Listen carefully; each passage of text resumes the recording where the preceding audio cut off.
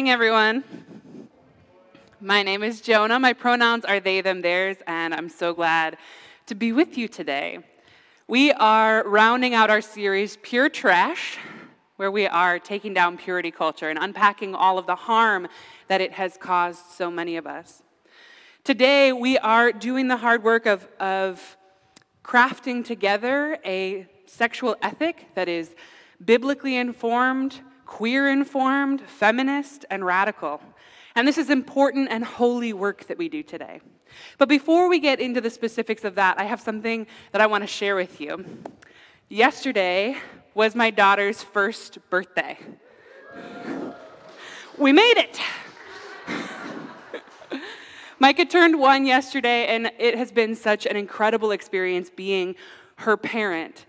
She calls me Baba, which makes my heart so warm and big when I hear her call it out. But before she was born, it was a real struggle talking about what Micah would call me as her non-binary parent. There are no common terms that are agreed upon in our culture and society, and honestly, that's all I wanted. Some folks want a unique name, they want to play or experiment with that relationship. But I'm not going to lie, I didn't actually want that. I didn't want a special name. I wanted an average, recognizable name. I wanted her to see her relationship with me reflected in books and TV shows. I wanted her friends to know who she meant when she called me her Baba. I wanted her to not have to explain herself all of the time. I wanted something simple. But that wasn't an option. Because queer people, trans people, non-binary people, we've been erased from our culture and from so many cultures. That doesn't mean that we haven't existed always, but it means that over time, empire has stripped us of our identities, of our languages, as supremacy culture does to so many marginalized people. Trans people in particular, historically, in some spaces were venerated as spiritual leaders, but then over time became burned as witches. And with that terrorism, the wisdom and culture of trans and non-binary people was erased or buried or destroyed over and over and over again. And so we are in a place of having to build something new, having to make choices about who we want to be, how we want to talk about ourselves, not able to pull from our trans and non-binary ancestors. We have to build, and so we do that pulling from other cultures and identities that we hold. Sometimes we build off of elements of traditions we hold in common with cishet people, and some of it has to come from scratch. So from scratch, ba is one of the simplest and earliest sounds that kids normally make. Now, for Micah, it came after g, k, n, and of course, dad, dad, dad, dad, dad, dad, dad.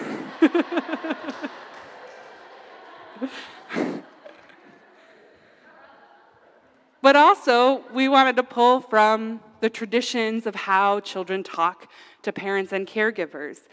It's common to have a special name be a double syllable, easy to say, like the other people in Micah's life, her dada, her nana, her papa. A lot of non-binary parents use terms from other languages, other identities they hold. Now, I don't have any connections to specific cultures, but I looked globally. I looked to language generally, and Baba is a common family term on at least 4 different continents in several different languages, variously meaning father, grandmother, auntie, and it felt great as a non-binary person to see so many genders reflected in that term. So I don't have what I longed for, which is a common, recognizable name. But I do have a name that we've built together, a name, a word, a sound that represents Micah and my relationship. And as queer and trans people are doing this work together, we slowly come to consensus on things. Baba is increasingly common, as are Mada, Maddie, Zaza, which is the family name I use with my nephews. And like they, them as pronouns or neo-pronouns, we have come up with new language. New language and old language, borrowed language and reclaimed language, new standards and definitions to fight for who we are, to represent ourselves to one another and to the world. We shouldn't have to do this labor. We shouldn't have to reinvent our cultural wheels. And so there is deep grief there. But we do have to do that, and there is actually also creative hope in that process. The world that we get to build together from scratch, from tradition, from our many identities and culture, we get to be who we long to be. The reason I'm telling you all of this is that we are trying to build a queer-informed, feminist, anti-racist, biblical sexual ethic. And that has existed. That has existed in many forms in many different times, but has been systematically erased by patriarchy, by oppression, by queer and transphobia, by racism. And so we've been denied the wisdom of those ancestors of the faith who have done that work before us over and over again. But we have tools to build that together here in this moment, to embody and build the kingdom, and to have a sexual ethic that we call our own. And it's not only something that we want, it's something that we need. It's a good thing. God wants you to have good things. So we have to create this ourselves. And it's an ongoing conversation. We are not the only ones in this conversation. And I'd like to get us started as a local church community, local meaning here in person and virtually, with a few basic ideas.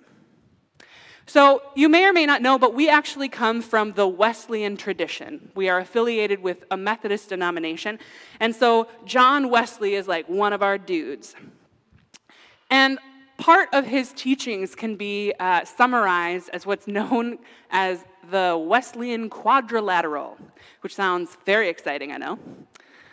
But even if you hate geometry, I promise there's something in it for you.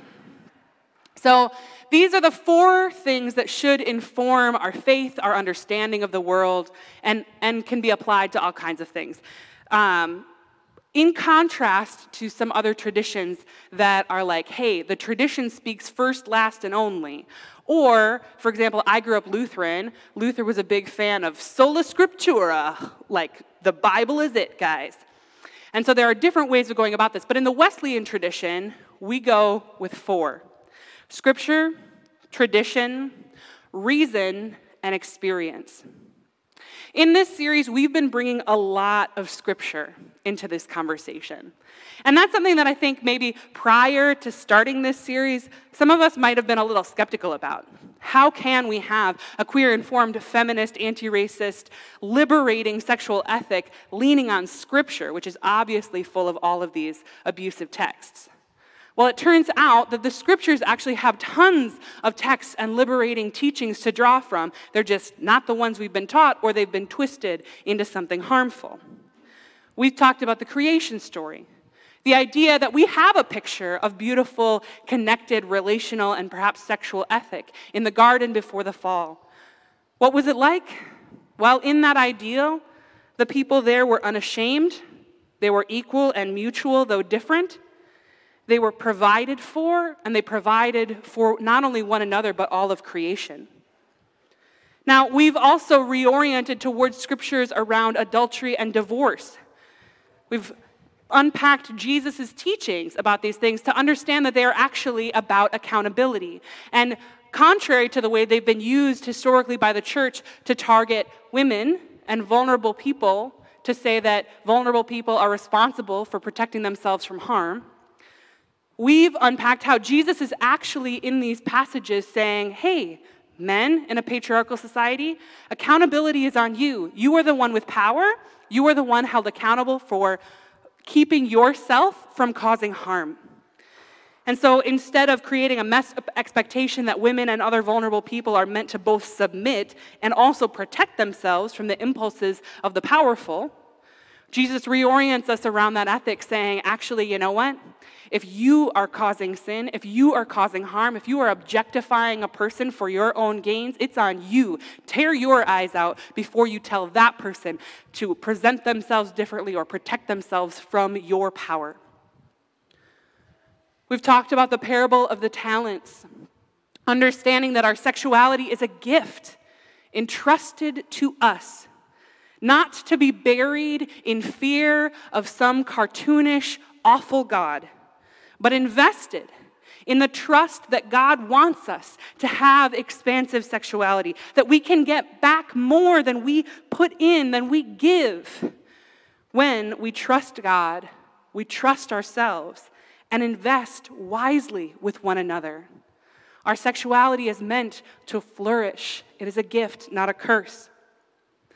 And we've talked about the Song of Songs, an erotic poem in the scriptures, a pure celebration of sexual connection, pleasure for the sake of itself, two young, unmarried people delighting in their own bodies and one another, gentle and passionate, earnest and raw. We've also brought a lot of our own experience into this conversation, unpacking the harm that purity culture has done, being shamed and terrified, being called pieces of gum, made to fear our bodies and the God who gave them to us. That experience informs our conversation and our sexual ethic. And we've used our reason to see how the harm and trauma that all has caused is absolutely at odds with the gospel of Jesus Christ. So we've got scripture, we've got experience, we've got reason. What we have left to contend with is tradition. Now, you may be wondering, why are we even bothering engaging the tradition? It's totally bereft. What we see here is the erasure of radical sexual ethics. And so we're going to have to just abandon the tradition altogether. But actually, much like queer folks are doing with names and parenting, we just have to look a little to the left. Always look a little to the left. We have a lot of tradition to pull from. Now, we may not want to pull from the conversations that are already about explicitly sexual ethics, but there's a lot of wisdom in our tradition that can inform this conversation. And there's a really simple set of guiding principles that I have always really appreciated in the Wesleyan tradition. John Wesley, if you ever are like, I want to learn a little bit more about this tradition or I want to learn about theology, John Wesley is one of the most accessible theologians. They called him a practical theologian because he was interested in giving tools that people could use more so than more kind of academic conversations. And so I really have always felt that Wesley would have done extremely well on Twitter. He's succinct, he's got lists, and it's very easy to remember. So John Wesley has 3 general rules, and the 3 rules are guiding principles for ethical conversations. The rules are the following, and we'll put them on screen. Number 1, do no harm. Number 2, do good. Number 3, stay in love with God. Now notice the difference between this and the sexual ethics that we've been taught. No premarital sex, no queer sex, no sex with anyone other than one married partner, don't show too much of your body, don't be perceived as too sexual. It reminds me of those signs that you see posted on like really bummer establishments that are no soliciting, no loitering, no skateboarding, no fun at all, right? It's just a list of don'ts. And honestly, lists of don'ts are not that instructive. I've been learning about parenting in the last year. One of the pieces of helpful advice that I've been given is don't tell kids just not to do stuff. Tell them what to do. Tell them what to do. We need a sexual ethic that is more instructive, but also more flexible, more context dependent. So rather than a list of don'ts, do no harm, do good, stay in love with God, is instructive and it's contextual. Notice that it's subjective. What might be harm in one situation might not be in another. What might be good in one situation might not be in another. what might help me stay in love with God might actually harm your loving relationship with God. And this is a higher level ethical conversation. The list of don'ts treats you like not only like a child, but like a child with a parent who's not interested in instructing you how to be, only how not to be. Having these guiding principles, these questions, am I doing harm? Am I doing good? Am I staying in love with God? These require you to do some discerning work, require us to discern collectively as a community.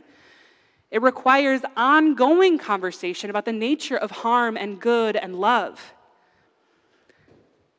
So I want to put that set of rules, do no harm, do good, stay in love with God, in conversation again with Scripture, because we really do love Scripture here. We're not going to let Luther down either. So the Scripture we have today is Jesus also helping to point us towards guiding principles for ethical conversations. When Jesus is asked, like, what's the deal here? What's the most important? He basically says, you need to begin and end in one place. Love God, love neighbor as yourself. Love God, love neighbor, love self. And Jesus is like, that's what the whole law is about. So like, if ever we're interpreting the law and it doesn't come back to that, we know that we've steered horribly off course. And so I want us to think about those three relationships as well. Self, neighbor, God. And if God feels confusing, you can think about God as the relationship to all creation, because God holds all things, right? So how can we make sure that all of these relationships, self to self, self to neighbor, self to God, are protected and held in love? How do we facilitate our neighbor and God, all creation, being in love also? So when we go to those rules, do no harm, do good, stay in love with God, we also need to be thinking about this triangle: self, neighbor, God, and all creation. So let's start with do no harm. How do we do no harm? Well, we know that to do no harm to God is to do no harm to all creation. That's a really, really big task.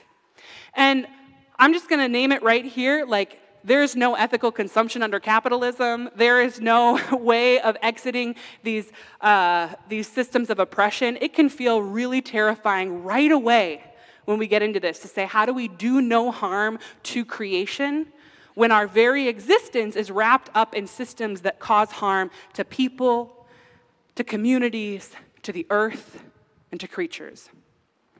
So I want to then just give us permission to say, like, none of this is going to be perfect until the kingdom is in its fullness.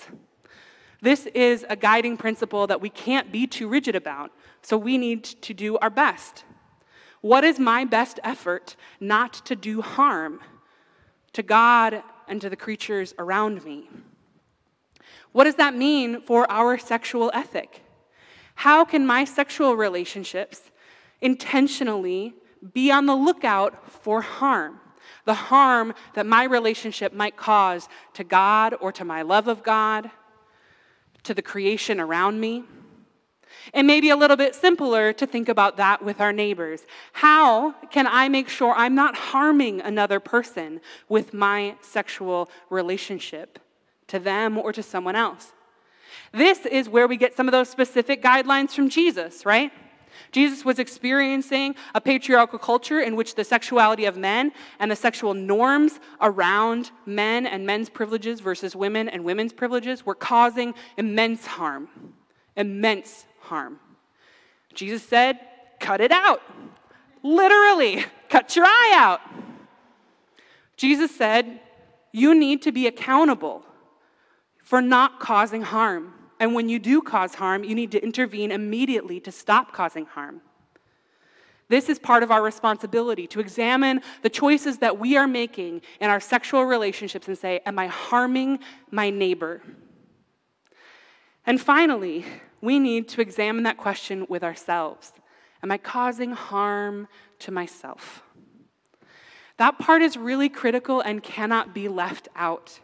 And believe it or not, it's actually one of the most challenging things for many, many people. How are my expectations for myself around my sexuality geared more towards other people, my neighbor, creation, than myself? Because these things actually all need to be held in relationship. My sexual practices, my sexual boundaries need to make sure I'm not causing harm to myself. And this is where we feel the urgency, the ethical urgency of challenging queerphobia and other forms of harm, patriarchy, ableism, racism, because not only are these harming other people, but we can't start with a sexual ethic from a grounded place if we are participating in harm against ourselves. Now, I know that many of us have been taught to be self-sacrificing and to say, well, I'll put myself last. But Jesus puts us in direct relationship, neighbor as self. Those things need to be equal. And research actually suggests that that's how it works best. I found myself recommending this book again to someone this week, and so I thought it was a great opportunity to bring it up for the whole community. This is the Mindful Self-Compassion Workbook by Kristin Neff. And mindful self-compassion is a set of practices that I have found really healing for myself and also for many other people. But it's also filled with research. The authors talk about how people really resist self-compassion a lot of times. We have a lot of negative ideas about caring for ourselves, and so they support it with research. And one of the pieces of research that they put out is to say, research shows that self-compassionate people, that is, people who are trying to love themselves, trying to do no harm to themselves, tend to be more caring and more supportive in romantic relationships, are more likely to compromise in relationship conflicts, and are more compassionate and forgiving towards others. The love that we show ourselves, the limit we place on that is a limit we place on the love we can show to others and to God. And so if we free ourselves to protect ourselves from harm, we free ourselves to do the liberating work of love in the rest of our community as well. And so I just want to put it out there. If you have internalized messages about sexuality that are causing you to refrain from or engage in sex in any particular ways that are harming you, start with self-compassion for yourself. If you're an asexual person and you have internalized messages that say that you need to be sexual in order to have value, the most important beginning place for your do no harm in your sexual ethic is to say, I'm not going to participate in sexuality because it harms me. If you are queer and you are praying to be straight, your sexual ethic has to begin with letting go of that harm, with disengaging from that harm. And the list goes on, right? What are the ways that we have participated in our own harm, and how can we have it stop with us? How can we create different choices and boundaries to stop the harm that we are causing ourselves or that we have participated in an attempt to appease neighbor or our perceptions of God? Your self matters. What about the next guiding principle? Do good. Do good with your sex life. Whatever your sexuality is, how can it produce the most good?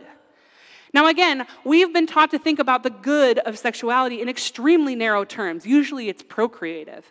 And if that's part of your sexuality, great. But there are so many other good things about good sex. And one of the things that we have seen in the scriptures is that good sex, which is sex between people who are mutually engaged, who are consenting, good sex produces pleasure and connection. We were talking about this at a Holy Spirits recently, where we gather at a bar or a beer garden and talk theology. And I asked, what are the things that you wish you had been taught about sex? And one of the things that somebody said was, it doesn't all have to be like so profound. Sex can be fun. Sex can be fun, and that is a good, right? It's got to be held in conversation with the other pieces. It's got to do no harm. But there is plenty of sex to be had that does no harm and is good, is fun, is delightful. Pleasure is a good thing. God wants you to have good things. Delight and fun and connection, embodiment, these things are holy. They contribute to right relationship. They help us to love ourselves. They help us to love others. They help us to love all of creation. So ask yourself, when you are in a sexual ethical dilemma, after you ask, does this do harm to myself, to my neighbor, to God and all creation? Ask yourself, does this do good? How can I maximize good in my sexual relationships? How can I bring delight and pleasure to myself, to the world, to creation? And finally, how do we stay in love with God? Again, you can think about in love with God as being within the bounds of love, or in love with God, in love with all creation, connected, joy-filled, justice-oriented. How do you be in love? What kinds of relationships help you cultivate love in your life? Love between you and all things. What kinds of sexual relationships open you up to the world? It can be a really instructive thing to examine things that have you fall out of love, things that make you isolate, things that make you feel shame. These things are against the ways of love. So when you want an answer to a sexual ethical query, ask, does this help me be in love with the world? Does this help me to be in love with my community, with my God, with myself? We want to be people of love. This is the way of Jesus. How might approaching it with just these three simple frameworks, do no harm, do good, stay in love, how might that change how you think about a biblical sexuality? Now, I want to acknowledge that love is a confusing word. Love is a catch-all for a lot of things in our culture, and it's been twisted and abused a lot. Even just the phrase tough love is often a cover for violence done in the name of your own good. I know many people here in this room have experienced tough love, or things that family members or others have claimed is a biblical love stance. So sometimes picking another word can be really helpful. What do we mean when we say love? Stay in love with God. Be loving towards God, self, and neighbor. For me, love means a whole lot of things. And some of those things come more easily. Love is passionate? Yeah. Love is fierce. Love pursues justice. Those things are a little bit more easy for me to connect into. So I think about what I need reminding of. And one that's really grounding for me, a scripture, in fact, that's really grounding for me, is the phrase, love is patient, love is kind. In my office, I have some of my daughter's artwork up. It is a footprint that I believe an adult drew into a bee. Probably not her at 8 months old when she did this. And then the word kind. Be kind. And it's so simple and sweet, but this is the heart of love for me. Be kind.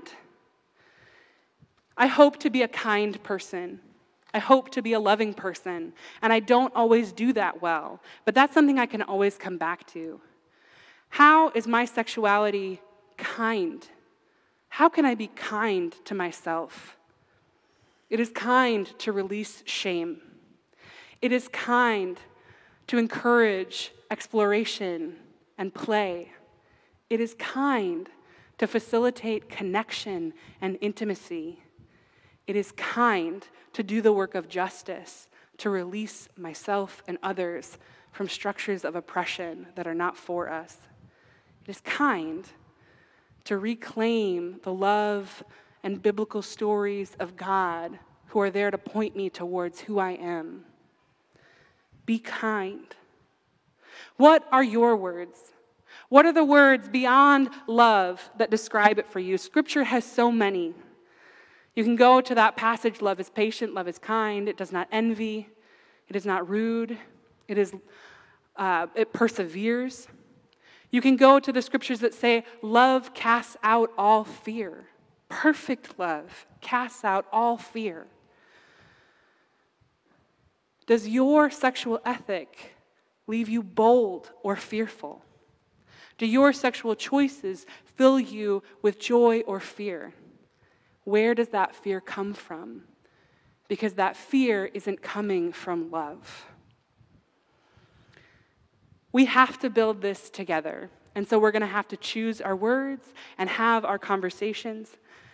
But a sexual ethic and the confidence that comes with it to be sexual or not with one another in ways that do no harm, that do good, that help us to stay in love with God, that's a nice thing. And God wants you to have nice things. Like the kingdom, we're just going to have to build it together. Will you pray with me? God of all creation, we long to be and stay in love with you, with our neighbors, with ourselves. Help us to be people of love. Help us to identify harm and to interrupt those mechanisms of harm while we offer accountability to the harm we've participated in. God, help us to do good. And may our sexuality, may our conversations about sex, our choices about sex, the sex we have or don't have in our lives, may those things help build a kingdom of joy, connection, liberation, and justice. Help us to shed the horrible messaging that does harm to us and to our sexuality. Help us to do the good work of reclaiming our bodies and our connection. And help us to do all of those things in love. In your name we pray. Amen.